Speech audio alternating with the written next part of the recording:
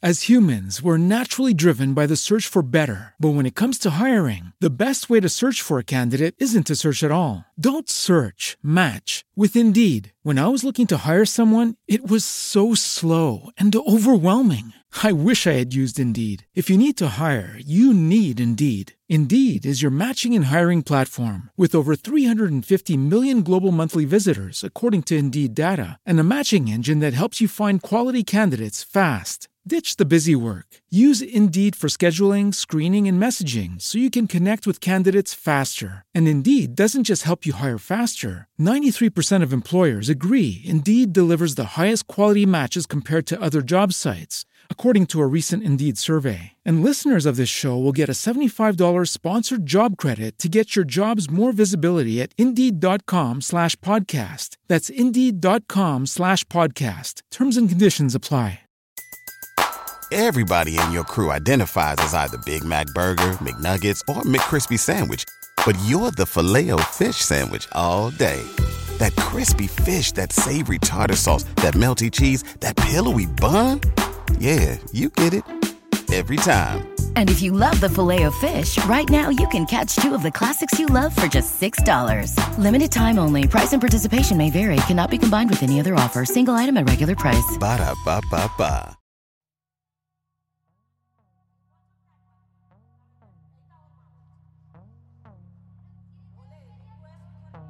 What it do, baby? It's the Preachers and Sneakers podcast, the audio discussion none of you have ever inquired about or desired. On today's episode, I have quite possibly the best conversation that I've had to date, and it's all due to the guest, not because of me. Today, I talked with Todd Wagner, who's the pastor and founder of Watermark Community Church in Dallas, Texas, and he brought the freaking heat. If you want to be challenged, if you want to be convicted, and you want to be encouraged, keep listening, because this guy knows more Bible than you could ever imagine and had some great takes on the Preachers and Sneakers discussion. I was incredibly convicted and challenged, and I think you will be too. Take a listen and let me know what you think on Apple Podcasts by leaving a rating and a review if you feel so inclined. Okay, that's enough of all that. I hope you enjoy my conversation with Pastor Todd Wagner. Guest today is Todd Wagner. He's pastor and one of the founders of Watermark Community Church in Dallas, Texas. He's written a book called Come and See. He hosts an incredibly helpful web series called Real Truth, Real Quick that we watch all the time. And he's one of the hosts of the Church Leaders podcast, which is also incredibly helpful. Todd, thanks so much for taking the time with me today. How are things going with pastoring in a virtual world today? Yeah, it's not been as fun for sure, but it's still a great opportunity to get the gospel out. One of the things that happens, when the world is shaken is that people start to look and see if what they relied on was the thing that they should be relying on. And so I think there's a sensitivity to the gospel that hasn't been there. I think one of the real advantages of this is kind of the attractional church model is being exposed a little bit. When people only kind of would go to where you were leading was because the show was better than somewhere else. Right now, that show can't show up. Yeah. And so if you don't have something else to give folks, there's not going to be much motivation to get together. And I frankly have been really encouraged because, we kind of war game for this moment. And I've loved watching the body of Christ just be about it. So, I wrote a little thing that I think our local paper published because they had asked me specifically, hey, what do you think about this encouragement from the government to not get together now? In fact, it's a bit of more than an encouragement. It's a restriction. They don't want folks more than 10 to be together. And I just responded. I said, hey, listen, if the government asked us to do something the Bible didn't give us optionality on, I'd still lean into it and we'd do it. But the command to not forsake our own assembling together is not a command that is related to just an hour a week. And too many people for too long thought that. And it's been great to be able to give people some clarity on what worship really is, what it means when we're commanded to gather together. So I've been really encouraged to watch how the body of Christ, my friends that followed Jesus with me in Dallas, have been getting after it during this season. And it just so much has been stripped away that kind of reveals what's necessary and what isn't. Like so much of church gatherings today have a lot of unnecessary elements to it that have kind of over the years kind of been built up as a non-negotiable. And now we're seeing churches operate purely off of, look, preaching, worship, and encouraging one another, and none of the coffee, none of the lights, none of the smoke machines. What do you think about that? Well, I mean, I think you're exactly right. It's kind of what I was alluding to a little bit when I just said that attractional model, like, hey, come here because this is going to be a better show than the other shows in town, has shown itself for what it is, rather empty. Yeah. When you're hurting and when you're lonely, I mean, you can delude yourself that you've got some connection with other people by being in the middle of a rock and concert environment, or even a religious service, a service that's formed with religious movement. But what people really need is deep heart connection. Yeah. God doesn't even call us to religious forms. In fact, he warns us against having those who love a form of godliness but deny its power. And power always has existed in relationships. And so, again, there's nothing wrong with lights and maybe smoke machines and music that moves our spirit. But what ultimately God wants all those things to lead to is deep connection with him, and then deep connection, intimacy with one another, not just an experience of a moment, but a deep relationship with a person. God is a living person, and he's given us one another, right? He's given us a connection with one another where we love each other. And like it says in Hebrews 3, we don't forsake not only our assembling together, like it says in Hebrews 10, but in Hebrews 3, we encourage each other day after day, not just the day that we gathered, that we put on amazing shows. So I really have, like I said, been so encouraged to see the number of people that while we gather and while we do what we do with excellence, right? Because this, I believe that excellence honors God and inspires man. So we do the best we can when we do gather to do everything with excellence. And by the way, I just want to encourage a lot of guys out there that maybe don't have some of the resources that 20 years into this thing that now I have, that I would always define excellence by doing the best you can with what you have, not what somebody else could do a whole lot better. Yeah. Excellence is just, whatever you do in word or deed, do all to the glory of God. And if God hasn't given you assets to have great lights or maybe even right now, excellent musicians stacked around you, don't worry about that, man. Just be excellent in your love of God. That's what he loves. And frankly, I've really enjoyed just being able to look folks in the eye and talk to their heart. Some people have kind of gone this route during this season where they've put everything on stage and made it look like you were there watching, like you were on stage. And I've purposely not done that because we're not together in a one-to-many environment. And so I've just tried to talk in a one-to-one way. We've even taken some moments in the middle of message to say, why don't you stop right now and reflect on this in a way we wouldn't typically do on a Sunday, where I'd say, hey, turn to the person next to you and take some moments to talk about this. Just this last week, we took some time to say, why don't we stop just for a second? Why don't you reach out to somebody and encourage them in this way? And so it's been, I've loved the creativity it's demanded. And I can't wait to get back together in the same room because certainly us being together is a way for us to deepen in our opportunity to get to know one another's hearts. But during this season, even like you and I are talking virtually right now, a lot of us have to do a whole lot more of that. Yeah. I mean, it's been incredibly encouraging to us, and I'll be interested to see what type of reach all of the different churches doing virtual type services create at the end of this, whenever we're able to meet in person again. I imagine that the reach of all of these different services will be massive, which is encouraging. Yeah, I think you're right. Because like, for instance, this weekend, you've got friends when you went to college and where you grew up, if, you're not from this particular area, all across, the country and all across maybe the globe. And you might have encouraged them to find some place where they could hear truth this weekend, but you couldn't invite them, in our case, to come to Watermark.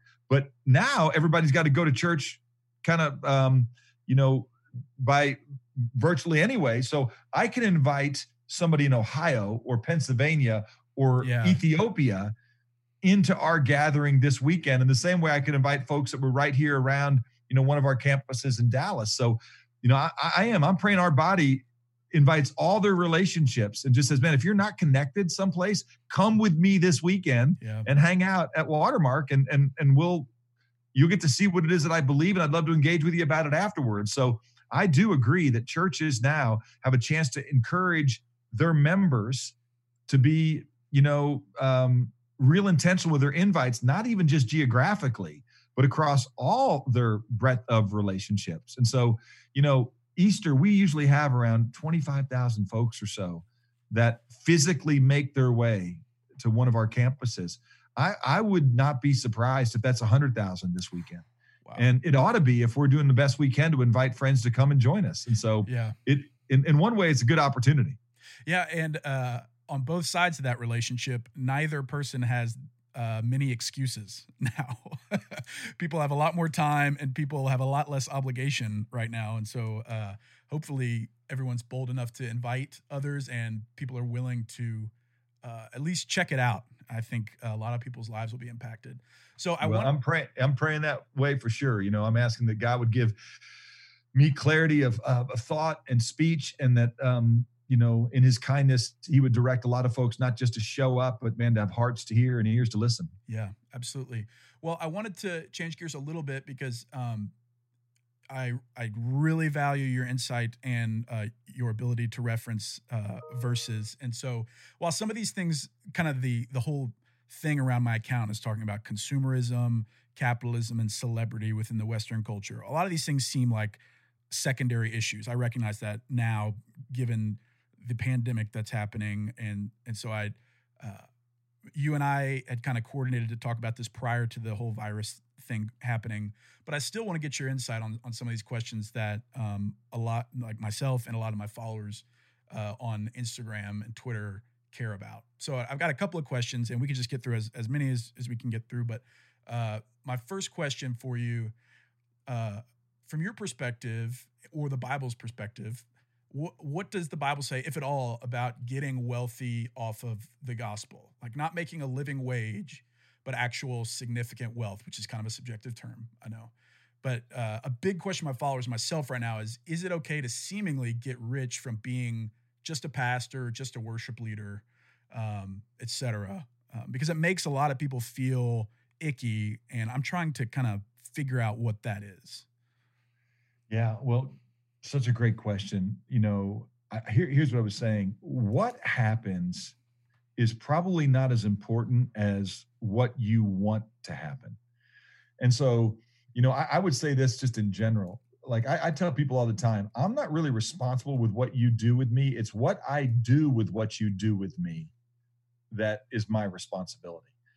I'm always trying to remind folks that, hey, listen, even though I'm in the role of pastor, I'm a Christian. I'm your brother in Christ. It's interesting. Right now, you and I are going through 1 Thessalonians together. Mm-hmm. And, Paul, when he's talking to his friends in Thessalonica, he's not dropping the fact that he's some separated apostle. He's not afraid of who he is, but he knows who he is. He addresses them as brethren a whole lot more as congregant, than he does as congregant.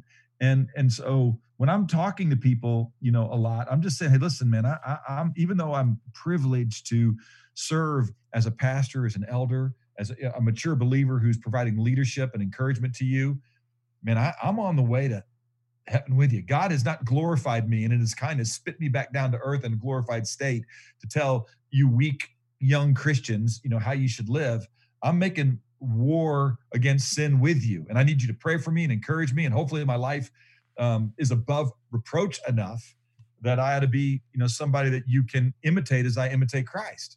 Mm-hmm. But I'll just say this, here's some scripture, and so that's in the context of your specific question. Yeah. And again, I'm answering it by first going to what's our goal, and if my goal is for you to venerate me, then I shouldn't be in a leadership and or pastor position anyway.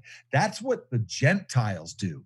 That's the way that pagans lead, is they want to have position and power so they can lord it over others, right? That's the problem with most people in power, is they use their power to maintain their power or extend their power instead of using their position and maybe the power that goes with it to serve others, right? That's why Jesus says, look, man, I'm your example, not the leaders of the world. Right. I don't want celebrity so I can be a celebrity.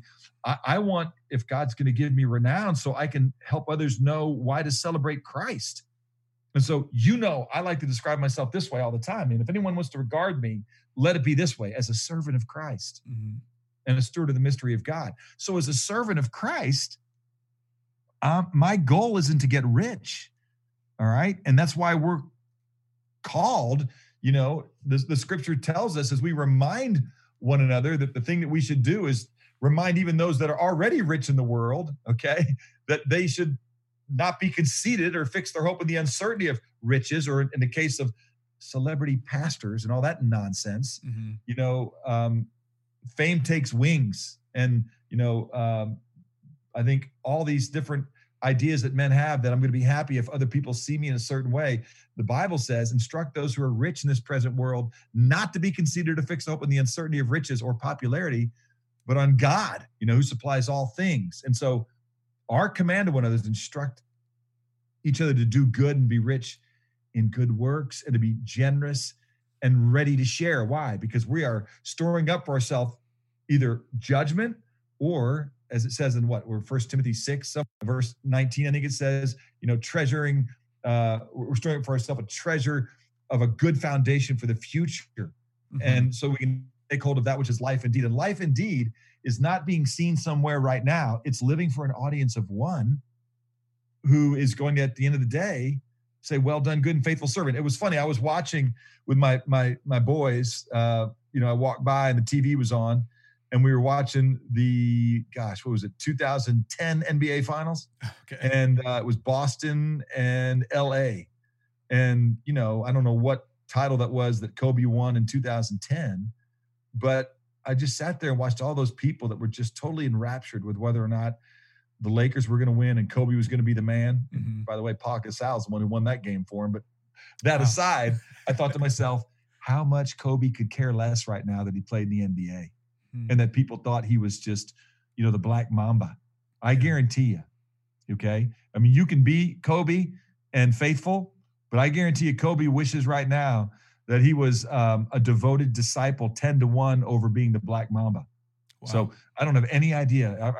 Word is after that tragic helicopter accident that Kobe had, that Kobe was at mass that morning. So I don't know anything about Kobe's faith, other than apparently at least he had some devotion to Catholicism, and I pray specifically to Christ. But I will tell you this, Kobe has no illusion right now about what matters when you're on earth. Wow. So I celebrate all the times. It looks like he was a great dad, and he got his head screwed on straight eventually and repented of being not such a great husband, and hopefully, focused more on being a good husband that way. But I can tell you 1,000-1, 1,000,000-1, infinity-1, eternity-1, what Kobe knows matters. And it just shocks me all the time the way all of us sometimes think it's a bigger deal to have Kobe go to our church and Kobe think we're a good pastor more than being a good pastor to Kobe. Yeah. It's such a specifically, all of us have a heavy calling, but pastors specifically have an immensely heavy calling. And why do you think, and maybe this is a leading question, but why do you think people that attend churches or are part of a faith, specifically Christianity, place different standards on their pastors or worship leaders or whatever? Like an example is whenever my account blew up, people freaked out about, the price tag behind the clothes that some of these guys and girls were wearing.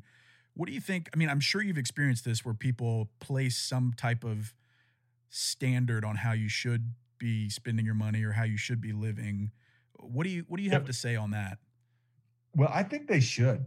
Okay. I'm going to just go ahead and say, I think they should hold us to a different standard, because let me go back to the original question you asked me too. The scripture says a pastor or an elder or an overseer, those words are all, interchangeable. It says they must be above reproach. Yeah. So, and then it lists, I really think that's the umbrella term that Paul says that should define who we are. I mean, just being above reproach, and that we can serve who we are. And then I think he gives like 9 different characteristics that describe what being above reproach might look like. So first of all, the husband of one wife, and there's a real truth real quick on what I think that means. Mm-hmm. Temperate, prudent, respectable, hospitable, able to teach. In other words, that doesn't mean you're great in one-to-many communication. It just means that when you open your mouth, you rightly divide the word of scriptures. It doesn't hurt if you've got a lot of people listening to you that you can hold their attention, but that able to teach doesn't mean you're a great public speaker. It means that you are faithful to the text. Wow. Now watch this, not addicted to wine, not, some chump that is, pugnacious or creates trouble just for trouble's sake, but somebody who's gentle and peaceable. And then watch this, free from the love of money. So I think the concern that people have is, hey man, why is this guy doing what he's doing? If he's using the gospel as a means to an end and not an end in and of itself, then he's a bought Levite. I'm reading through the Bible, right now. I decided to read through it all again this year. And I like last week I was in the book of Judges, and there's a story there about a young Levite that gets a little wanderlust in his soul, and he starts to, trek north to try and find out if there's something better than being a pastor and a priest, if you will, in Aaron's kingdom.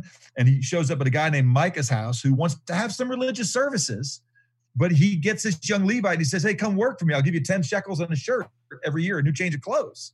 And that guy says, sure. And so he just takes on some syncretized religion. There's still some order of service there. He's got an ephod that he puts on, which is what the priestly clothes look like.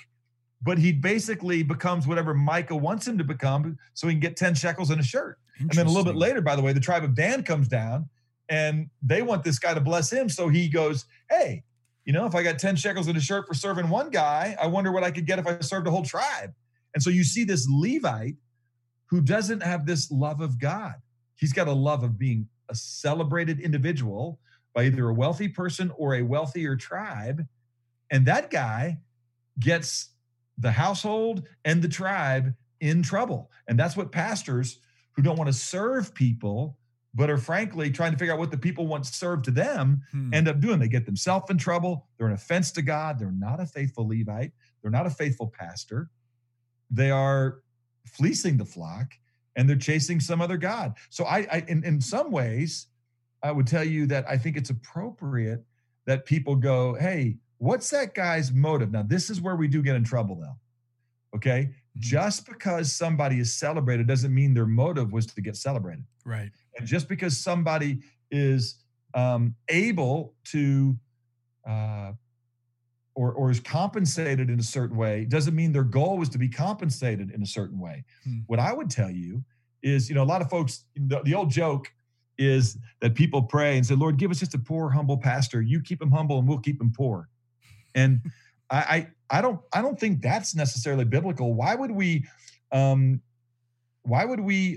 not let our leaders have to wrestle with the same things that the entire body has to wrestle with? Now, I think when you live in a way that's different and separate from your body, that's going to put you in a really dangerous place. And by that, I mean, not everybody in the body lives exactly the same way, right, but in a way that is in touch with people and the way that the people that they're ministering to live. I think there's some appropriateness to this. In other words, I don't think it's right that everybody on my staff, I make a decision for them that they're going to be good stewards because they have to be, that they kind of have to live paycheck to paycheck. If they're gifted in what they're doing, then we want to compensate them in a way that they're going to have to make the same decisions that people that are gifted in what they're doing in other places have to do about how to be faithful with the resources that the Lord rewards their excellent work with. Now, if I see somebody who wants to come work at Watermark because we can pay more than a smaller church, or because their goal is to make more money, then that's a person I'm not going to hire anyway, because I want somebody whose goal is to love God and to love others. But I'm not going to say I'm going to pay you the minimum wage just so you look spiritual, because you're not spiritual if you make minimum wage. You're also not spiritual if you make $1 billion. You're spiritual if you yield to the Spirit of God. Right. And so, and I will just tell you this, it's a whole lot easier to be faithful to the Lord when you don't have silos full of provision that can give you the illusion that you're going to be, some guy who's able to care for himself, on his own accord or by his own means. So there's a reason that wise men, have prayed for a long time, Lord, don't give me more than I need. because I might grow vain and say I don't need you, or don't give me so little that I become desperate and steal. Yeah. So the Lord is pretty clear that the thing that we need to keep before us all the time is dependence upon him. And it's a whole lot more to remind ourselves of our need for him in times of great prosperity. Yeah. People don't do typically very well with prosperity. And I think one of the marks of a faithful, mature believer is that during seasons of blessing and prosperity, they're still just as dependent upon the Lord, and they don't grow to love things. They stay in love with God, and they always remember things like Paul said, man, the Lord himself said it's more blessed to give than receive. And so they're not looking to get more so they have more. They realize they're here to make not a living, but to make a difference. And so the more that God gives them, the more that they deploy for his glory. I will tell you this, some of the elders of our church have been extremely blessed. We did not have them, we have a lot of guys that aren't. They're living, closer to paycheck to paycheck. Mm-hmm. But there have been some elders that I've watched who have become very successful in business. And what I've watched them do is use that success to create more time, with their life to be able to serve people more. And in fact, they've gone to their companies and just said, hey, I don't need to keep making all this money. Are you okay if I use a lot of my work week to be a leader and serve in the church? Because frankly, I've made enough money now that I don't even need to stay in this business, but I'll keep making money so I could use it to advance the kingdom. And I love the fact that I'm able to contribute and worship God by being a good businessman, but they're not going to stay in business to keep making more money. These guys are using their time increasingly for kingdom purposes beyond just being faithful at work, right? So, I want to just say again that I think people should be concerned about what the motive is of individuals, but I would be slow to judge motive.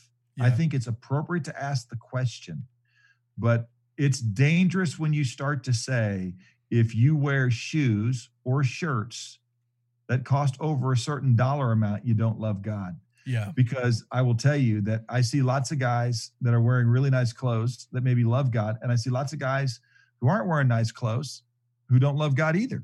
So we're to clothe ourselves in righteousness. Now, I will tell you, there is a propensity in our society to love things more than we should. And I do believe that there are some guys that we're watching in the way that they're leading that we don't think are being influenced by Scripture. And I think, listen, the currency of leadership is trust. And you got to ask yourself, should people trust me based on what they see? Right.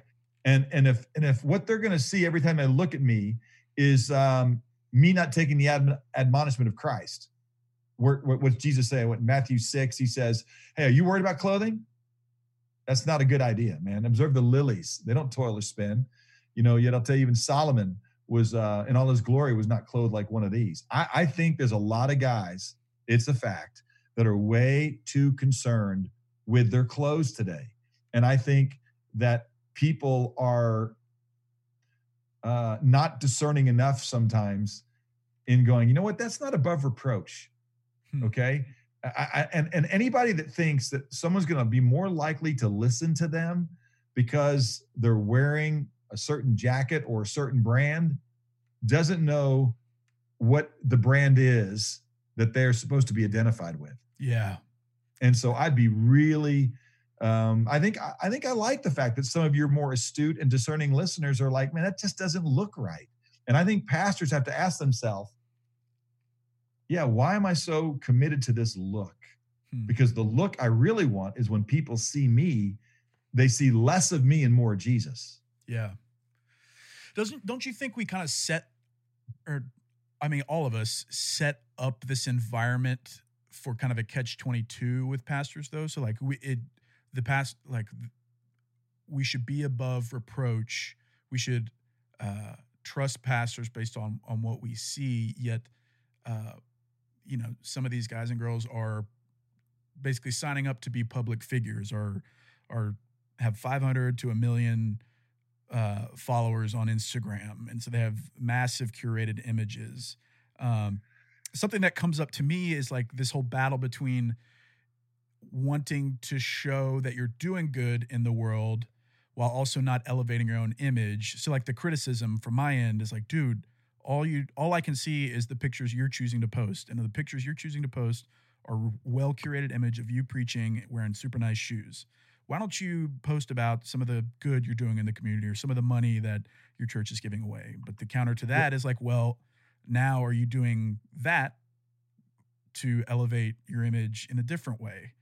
What do you think about pastors being kind of concurrently public figures, and how are we supposed to quote unquote admonish those guys and girls, if at all? Like a guy in LA that we, as people believing the same things as him or her, are we able to go to him and say, hey, what you're doing is not biblical? Or do we just need to trust that their church body is going to admonish them?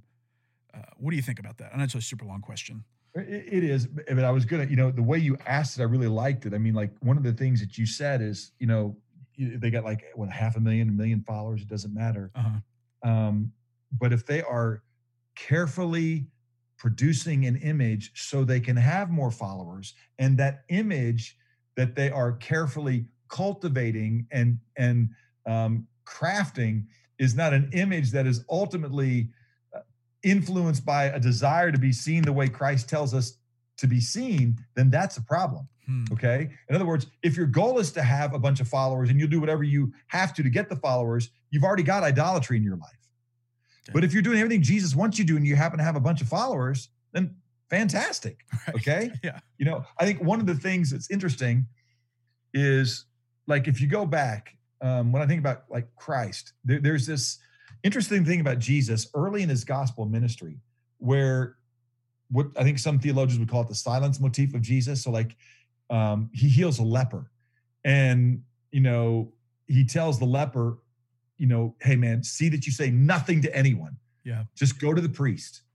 And so you'll see that again and again throughout Christ's ministry, that he has a tendency to tell people, hey, I don't want you, to let the rest of the folks know who I am just yet. And people go, why did Jesus do that?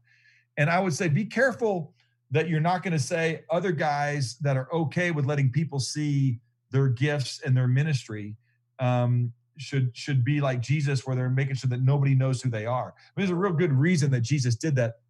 In Mark chapter 1, right after that, it says that when Jesus went out after that and to spread the news around, because the leper didn't do what Jesus told him to do. He told everybody, hey, this Jesus has healed me from leprosy. He didn't go to the priest. The reason Jesus wanted him to go to the priest is because everybody knew that nobody could heal anybody from leprosy except God himself. Mm-hmm. And so the priest was supposed to be put on notice. Jesus was letting the religious leaders of the day know, man, the Messiah is here. This thing that Isaiah said would come has come, right? And only God could heal you from leprosy.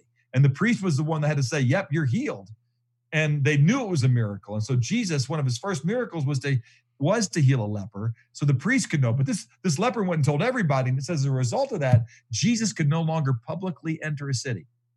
And so he had to stay out in more unpopulated areas because everybody was trying to find him, because he was this, this carnival act. Right. Miracle. And Jesus was constantly trying to tell people, hey man, I'm not trying to be a carnival act. I'm trying to give you the power of God. And I will tell you, one of the things I do watch sometimes when people speak or certain pastors, if they've got lots of followers, that's great. But I sometimes go, man, it does look like what you're doing is to get an audience as opposed to be faithful with the audience that you've been given. I've actually had some folks tell me this, who have ministries that sell tickets, or that are conference-driven ministry, or that are interested in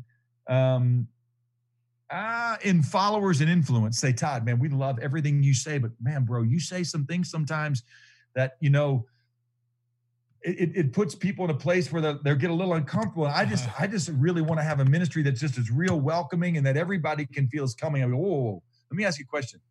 Do you think I don't want to be welcoming? I go, but what you're saying is, if I'm willing to teach about all these topics, if you will, teach the full counsel of God and not just the parts that people want to hear, and you don't want me to do that because it might hurt some of your audience. And I'm not talking about just people who go, anybody who says all I want to do is have people trust Jesus is not listening to Jesus to begin with. So I reject anybody who goes, I don't talk about those issues because I just want to be about the gospel. Well, the gospel is not just Jesus Christ crucified, dead, and buried. It is Jesus Christ crucified, dead and buried, raised, and you are called to follow him and to be conformed into his image. We are, when we preach and go and make disciples, to teach them everything that God has commanded, right? Wow. And so Christ divides men, man. Yeah. That's what he says in Luke 12. I've come to cast fire upon the earth. And you think I came to grant peace? No, but rather division. And so sometimes I hear guys go, I don't really think I want to divide my influence by being clear on certain things. That's a problem. That should tell you you're already being influenced by something that the Bible says you shouldn't be influenced by. So any pastor that says, hey, we're just an evangelist ministry, we just introduce people to Jesus, I would say, who gave you the authority to not do everything God's called his servants to do? Dang. That's incredibly convicting.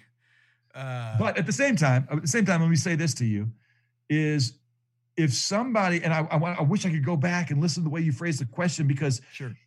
If somebody's goal is to have a bunch of followers, that's a problem. But if somebody has a bunch of followers, that's no longer a problem, okay? Because Jesus went from telling some men, hey, don't go tell them what I've just done, just go to these smaller specific groups, to at the end of his life, he said, man, go and tell the world, right? Mm-hmm. Now, you tell everybody in the world everything that I have commanded you. And that's the second part that's key. So I'm okay if God gives certain guys huge platforms, but their goal should not be to maintain that platform. Their goal should be to be an individual that is what Jesus says they should be. So here's what I would say. Have as big a platform as you want, as long as immorality or impurity or greed is not even named among you as is proper among the saints.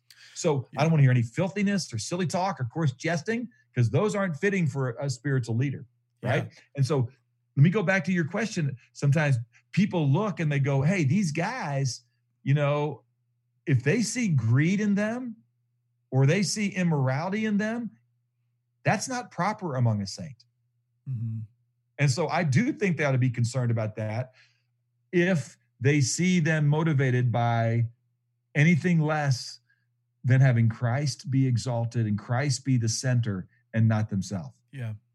It kind of leads to the whole question around, I guess, public admonishment or call out culture. So part of why the account kind of blew up was there was an element of kind of pointing to something that needs to be addressed. And I guess the question, why I asked you the question earlier was, what do you think admonishment looks like now? Is there a place for public kind of call out culture, even if we don't attend these guys and girls churches? Is there a place where Christians can be involved with that, where it's healthy and helpful? Because there's a lot of negative kind of collateral damage that happens in my comments section in my account, and I've struggled with how to facilitate that or not facilitate that. From your perspective, how do we, if at all, admonish kind of these guys that have chosen to be public figures? Well, I mean, listen, let's just be honest. I think, let me say this way. I think one of the things that's appropriate is that we teach people to be discerning. All right. One of the things that, Paul, when he prayed for the Philippians in Philippians chapter 1, he just said, man, I pray this, that your love may abound still more and more, in all real knowledge and in all discernment, so that you might approve the things that are excellent, in order to be sincere and blameless until the day of Christ. Look, there are some things that are happening in the name of Jesus that are not blameless and that are not excellent. And mature, growing believers should have real knowledge and discernment. And so if what you're doing with your website is giving people a grid through which they should consider things, then awesome. I saw your website, your Instagram account, for an example, your social media. Then I think that's awesome. Now, if what you're doing is you're saying, I know their heart, I know their motive, I'm determining that because they wear shoes that cost more than $27 or more than $227, they are wolves in sheep's clothing. I would just go, man, bro, let me ask you, where do you see that in scripture? Yeah. Okay. So I do believe that it's appropriate to teach people the kind of questions they should be asking and remind them the things that they should look for in a spiritual leader. Yeah. And it's not great sneakers. Right. It's also not burlap. Right. Okay. And so we got to keep the main thing. And I love that what you've done is that and by the way, I mean, let's just let everybody know, this is kind of late in our conversation here, but it's so funny. My son, found, your Instagram account long before I did. And he, I think, started just kind of messing with you and texting back and forth. And I think you even threw out, what do you think about Todd's Olakais or Allbirds? His Allbirds, yeah. and so, and it's got like, you made some comment, or I forget what it was, but you commented back in a way. He's like, wait a minute, he's closer than we thought. That was on Easter Sunday last year, actually. Is that what it was? Yeah, it was, because we were walking into the service with my wife's parents, and Coop messaged me. It was like, hey, put my dad on blast or something. And I was like, I promise you I'm not doing that. That's so funny. There's a picture of you in the Allbirds, which are $99, which is $99. And my first one was a gift, right? But I would tell you, somebody called me and goes, what size shoes do you have, bro? I'm wearing these shoes. They're amazing. And they sent, and I actually, those Allbirds I think I had on, somebody actually gave me. But whether they were, whether a gift or not, I'm still responsible for what I do with them, you know? And, but anyway, it was really funny because early on, as I became aware of your website, or again, I keep saying website, bro, forgive me, but like, your I have a Instagram account, right. It just, I was asked a lot about, hey, what do you think? And actually before I even knew who you were, you sent me an email saying, hey, help me process how I'm doing. And we engaged about this topic, about what you're doing, a little bit in our, long before it really blew up, right? Yep. We just started talking about how you think about some of this and what your motivation is, even in yourself. Are you trying to build a bunch of followers for yourself in the way that you encourage people to be discerning about who their pastors are? Because if that's your motive, then, I think there'd be some room for repentance in your life. Yeah. But if you're just going, hey, I don't know. I mean, because people that don't know that you just started just jacking around, just kind of you and your friends asking yourself this very question. And as you guys batted it around, it kind of blew up, right? Yep, exactly.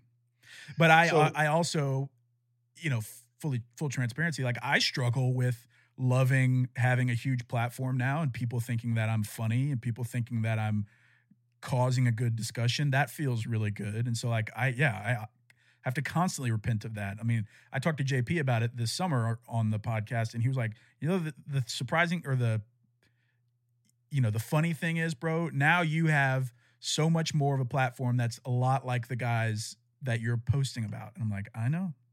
And it's a struggle. Like as a person that likes attention, having a lot of people follow you at once is something that requires a lot of repentance and forgiveness. Well, so here's the question. So what you have to do is in this, because the truth is, we all, it's earth. All right. So I want to extend to you a lot of grace, and every guy gets some grace. But part of the maturity is that when you come to see that Christ is enough, that you don't order your life in order to get all the celebration of other people. And then also, this is the thing. I can remember watching a Larry King interview with Joel Osteen one time.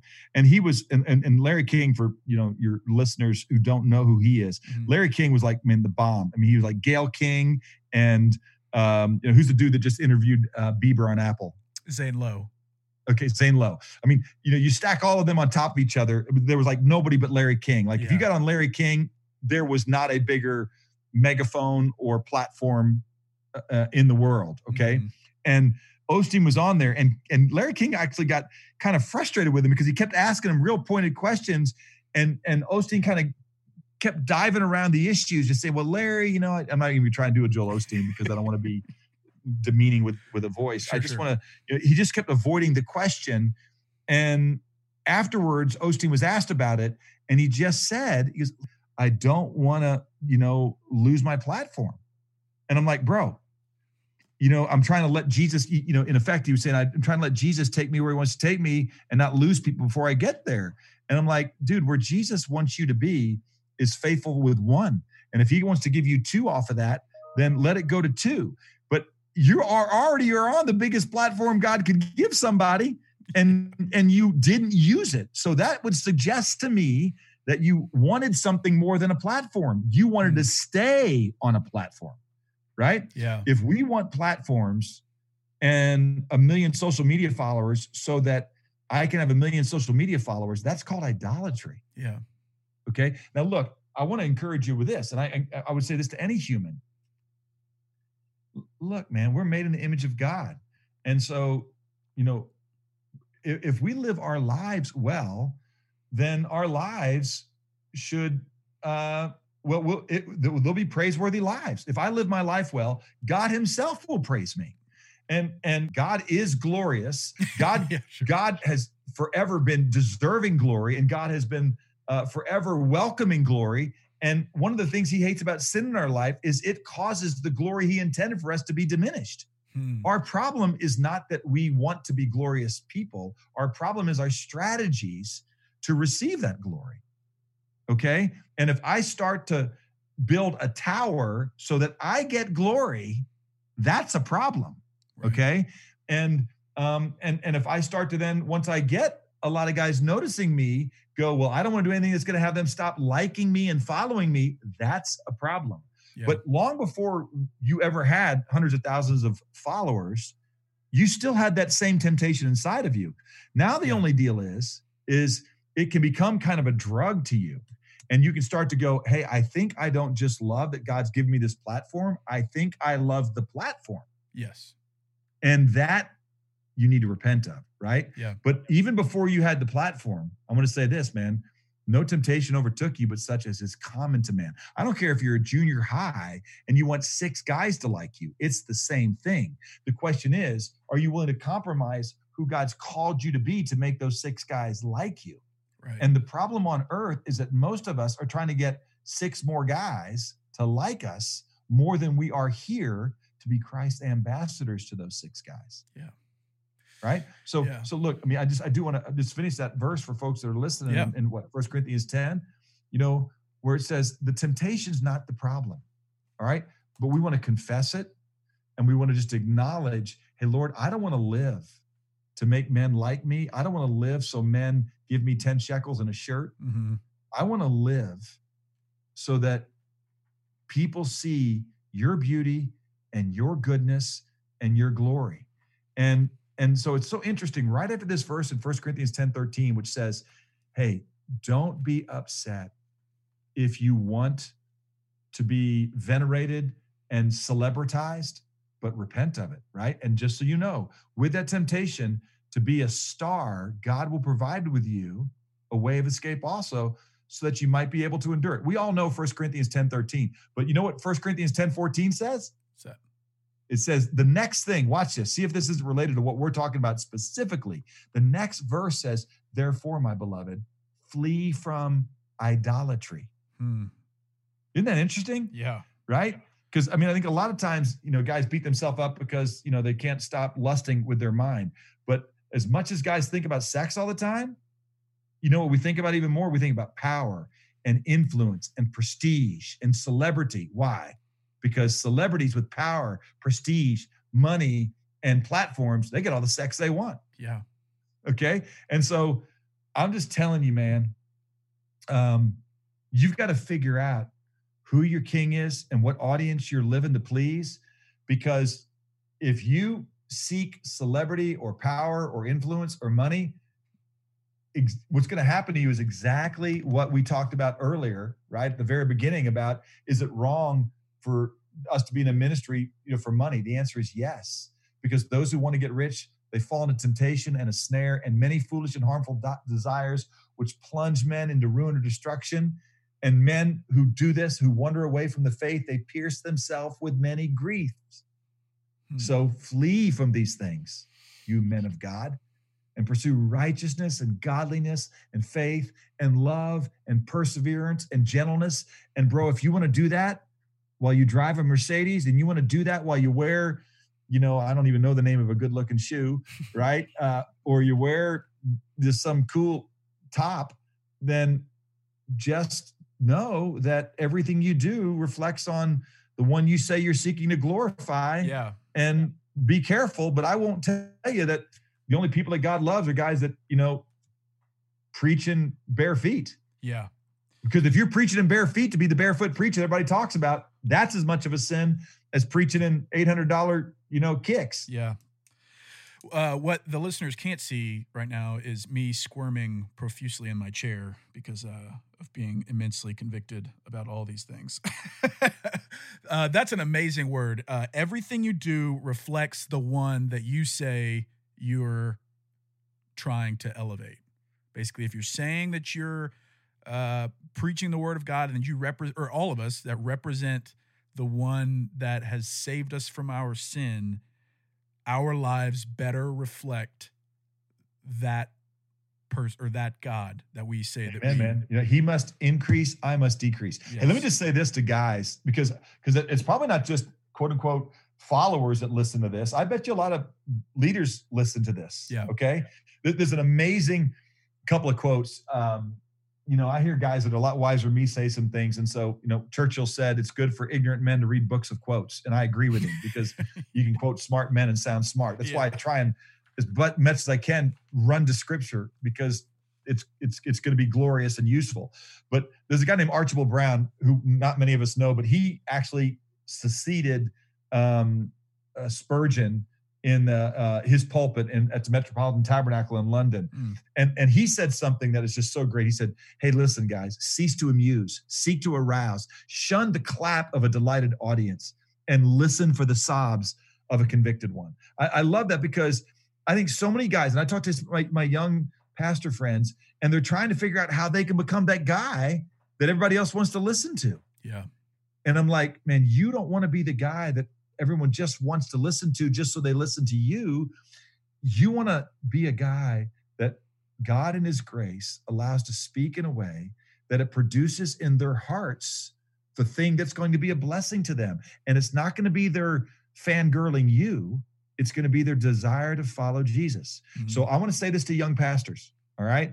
There's a guy named John Brown, who was also a pastor in the 18th century.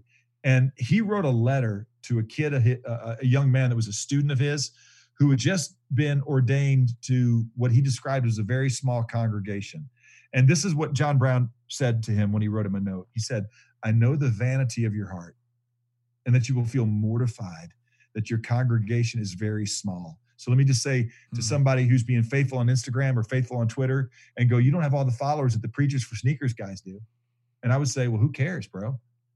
Because you're going to be measured in this way. So let me read the quote again. Yeah. I know the vanity of your heart, that you're mortified that your congregation is very small in comparison with those of your brethren around you.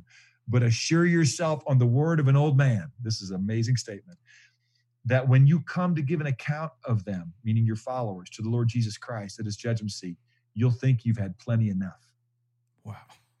So my word to you, okay, is my word to me. And that is, hey, look, I love the fact that you've got, I don't know how many hundreds of followers you do right now. I love the fact that publishers, because you've got a lot of followers, are wanting you to write a book. Yeah. But if you won't write things in that book, or you won't put things on your Instagram account because you think it's going to make your followers drop, then you need to repent. Yeah. Woof. I received that. And listen, I say, you know that. I mean, I don't want to offend needlessly, but the gospel's offensive. Man, yes. right. And I tell them all the time, truth sounds I mean, yeah, truth sounds like hate to those who hate the truth. Right. What was? But I would just say this, truth spoken in a hateful way is not smart. So you want to say things as best you can with your speech, seasoned with salt, as it were. But whether it's a pulpit or an Instagram account, if your goal is to make people follow you and not to be a servant of Christ, you need to repent. That's idolatry. Yes. I think that's a word for all of us. I mean, in a world where we're so envious of other people's lives and envious of other people's reach or appearance or platforms, just speaking to me, that is something I have to repent of all the time. Is like wanting to have more influence and to feel like I've made a difference for however millions of people, just so that I can be loved by more people. That's something that I have to repent of constantly. What was that verse? Verse in Luke that I think you said in Luke 12 where Christ divides? What was that verse? That's Luke 12. I think it's around 50. Let me just go look. I'll pull it up. Okay. I'm sorry to interrupt you. I just wanted to make sure. No, that's good. It's Luke 12, 49 through 53, that little section. Okay. But specifically the verse that he says, do you suppose that I came to grant peace on earth? I tell you no, but rather division. That's Luke 12, 51. Okay. Yeah. And gosh, there's so many things as we're talking. And I love this conversation. First of all, I am so proud of myself for not using your name. About 12 times I've gotten right to say your name and I haven't, because thank you. You're not just a podcast to me. You're a member of the body of Christ that I'm a part of. Yes. And man, I love you. I love the way, I love the way you're just really honest about, hey man, this is hard for me, because I've always kind of wanted to be a person that others thought lived a meaningful life. And I just want to encourage you. You should be, right? Yeah. But if you want it so that people think you're great, we just need to keep reminding each other every day, all day, hey man, we already know we have value in who Christ created us to be. And so we're repenting of looking for love and idolatry and looking for love in all the wrong places. And I love your honesty and your humility and the way you kind of confess that. My encouragement to you is to use the platform God gave you without fear. Yeah. That all of a sudden the buzz will leave. Just while you got the buzz, man, use it. And so in terms of also knowing that sometimes, and by the way, one of the reasons this thing blew up is because you and your buddies are incredibly good at the copywriting and taking pictures and finding these things. I mean, you put a lot of work into this and people appreciate not just your content, but the way you go about the content. Uh-huh. And so, but I want to remind you, and I know, remind myself in the midst of this, is as God blesses us in what we do, we just got to remember that it's God that blesses us and not the reward that we get from men on earth for what we do. Right. And I love that. There's a guy, there's an old Navy captain, lived like, this is what men, when they really read the Bible, used to all talk like, even if they were Navy captains. His name was W.L. Hudson. He said, the love of wealth makes bitter men. The love of God, better men. And you could take the love of wealth out and go, the love of the applause of men ultimately makes men insecure, bitter, and enslaved. But the love of God makes us better men, because when we're loved by God, I don't need anything from you, and I can just serve you, and I can just love you. You're not a mark for me. Yeah. You're not something that I need to exploit. You're something I can pour myself out to. And then I love what Wesley said about money. He said, make all you can, save all you can, and give all you can.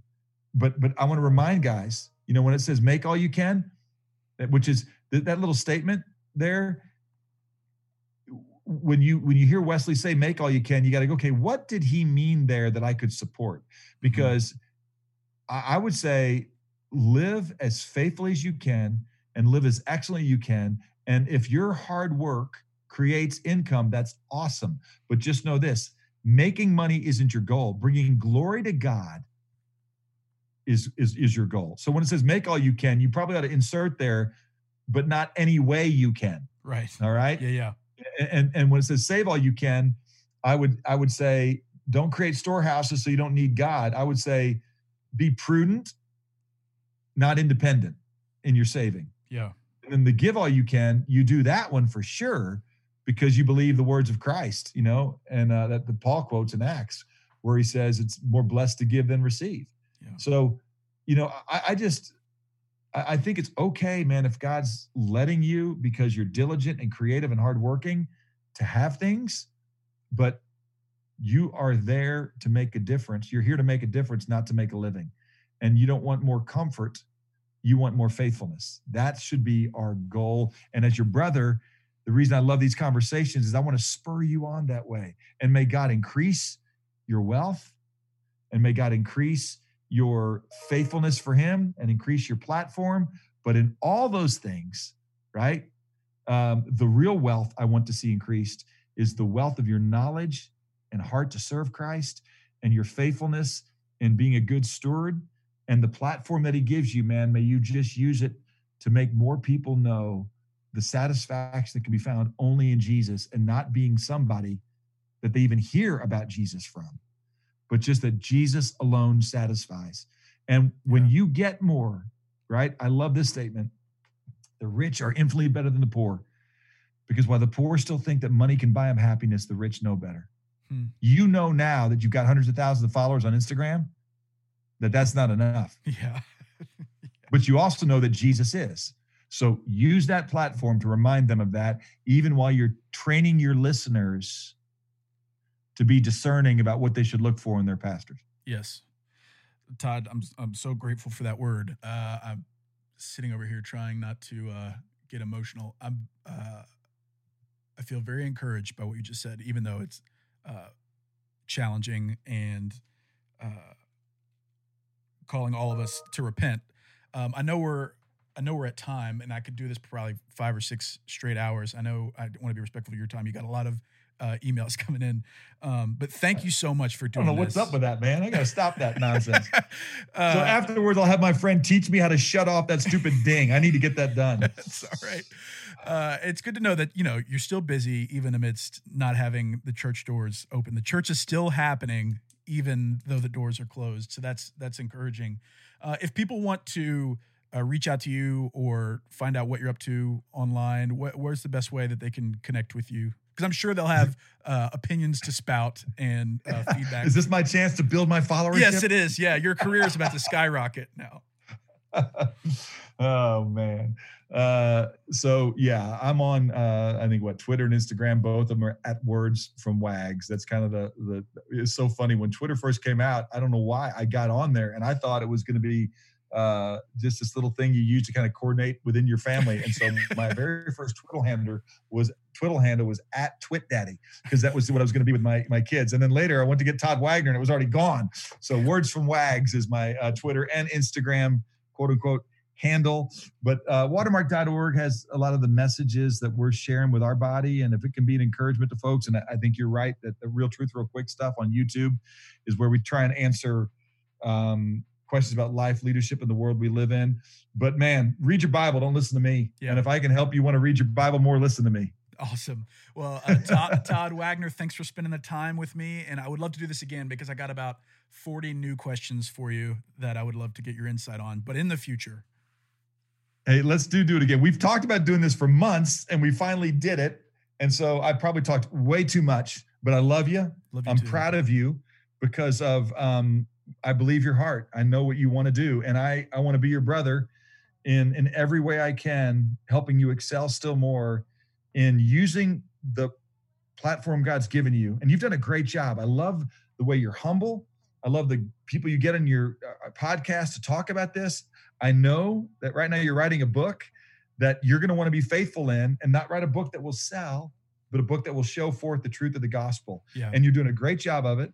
Let's both pray for one another that we excel still more, give each other some grace, but not be afraid to speak the truth. And I know you're doing that with others in your community, you and your bride. I'm proud to be yoked with you. And I just pray your listeners are discerning, and that, your heart is not to mock other guys, right, but maybe to ask questions that will help people grow in all knowledge and discernment. So anyway, it's awesome to be with you. I'm trying not to use your name, but bless you. Bless you. Thank you so much. Pastor Wagner, great talking to you. Thanks so much for listening to the Preachers and Seekers podcast. I hope you got something out of my conversation with Todd. I know that I was immensely challenged and encouraged at the same time. If you didn't do what I told you at the very beginning, you have another chance. Go and subscribe to the podcast on Apple Podcasts. Leave a rating, leave a review. It helps me out a ton. No sponsors today, but I did want to give a shout out to my buddy SJ for the intro and outro track, In the Light, from his new EP by the same name, In the Light. Follow him on Instagram at HereIsSJ. Thanks again for tuning in, and we'll check you out next time on the Preachers and Sneakers podcast.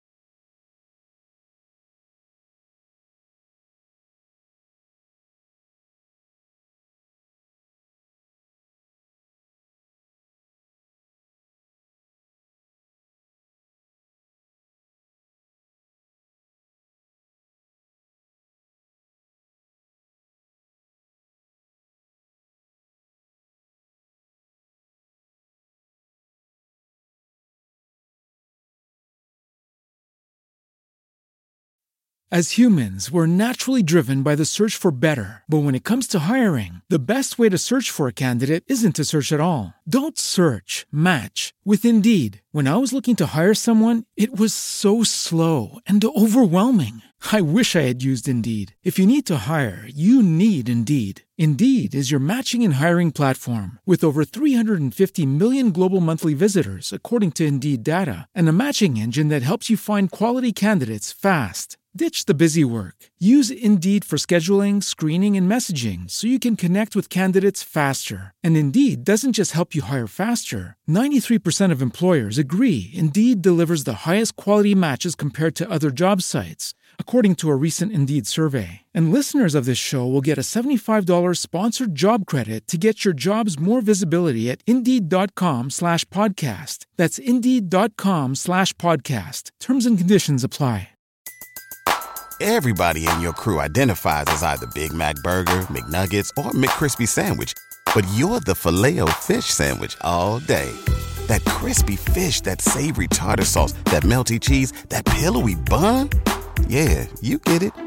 Every time. And if you love the Filet-O-Fish, right now you can catch two of the classics you love for just $6. Limited time only. Price and participation may vary. Cannot be combined with any other offer. Single item at regular price. Ba-da-ba-ba-ba.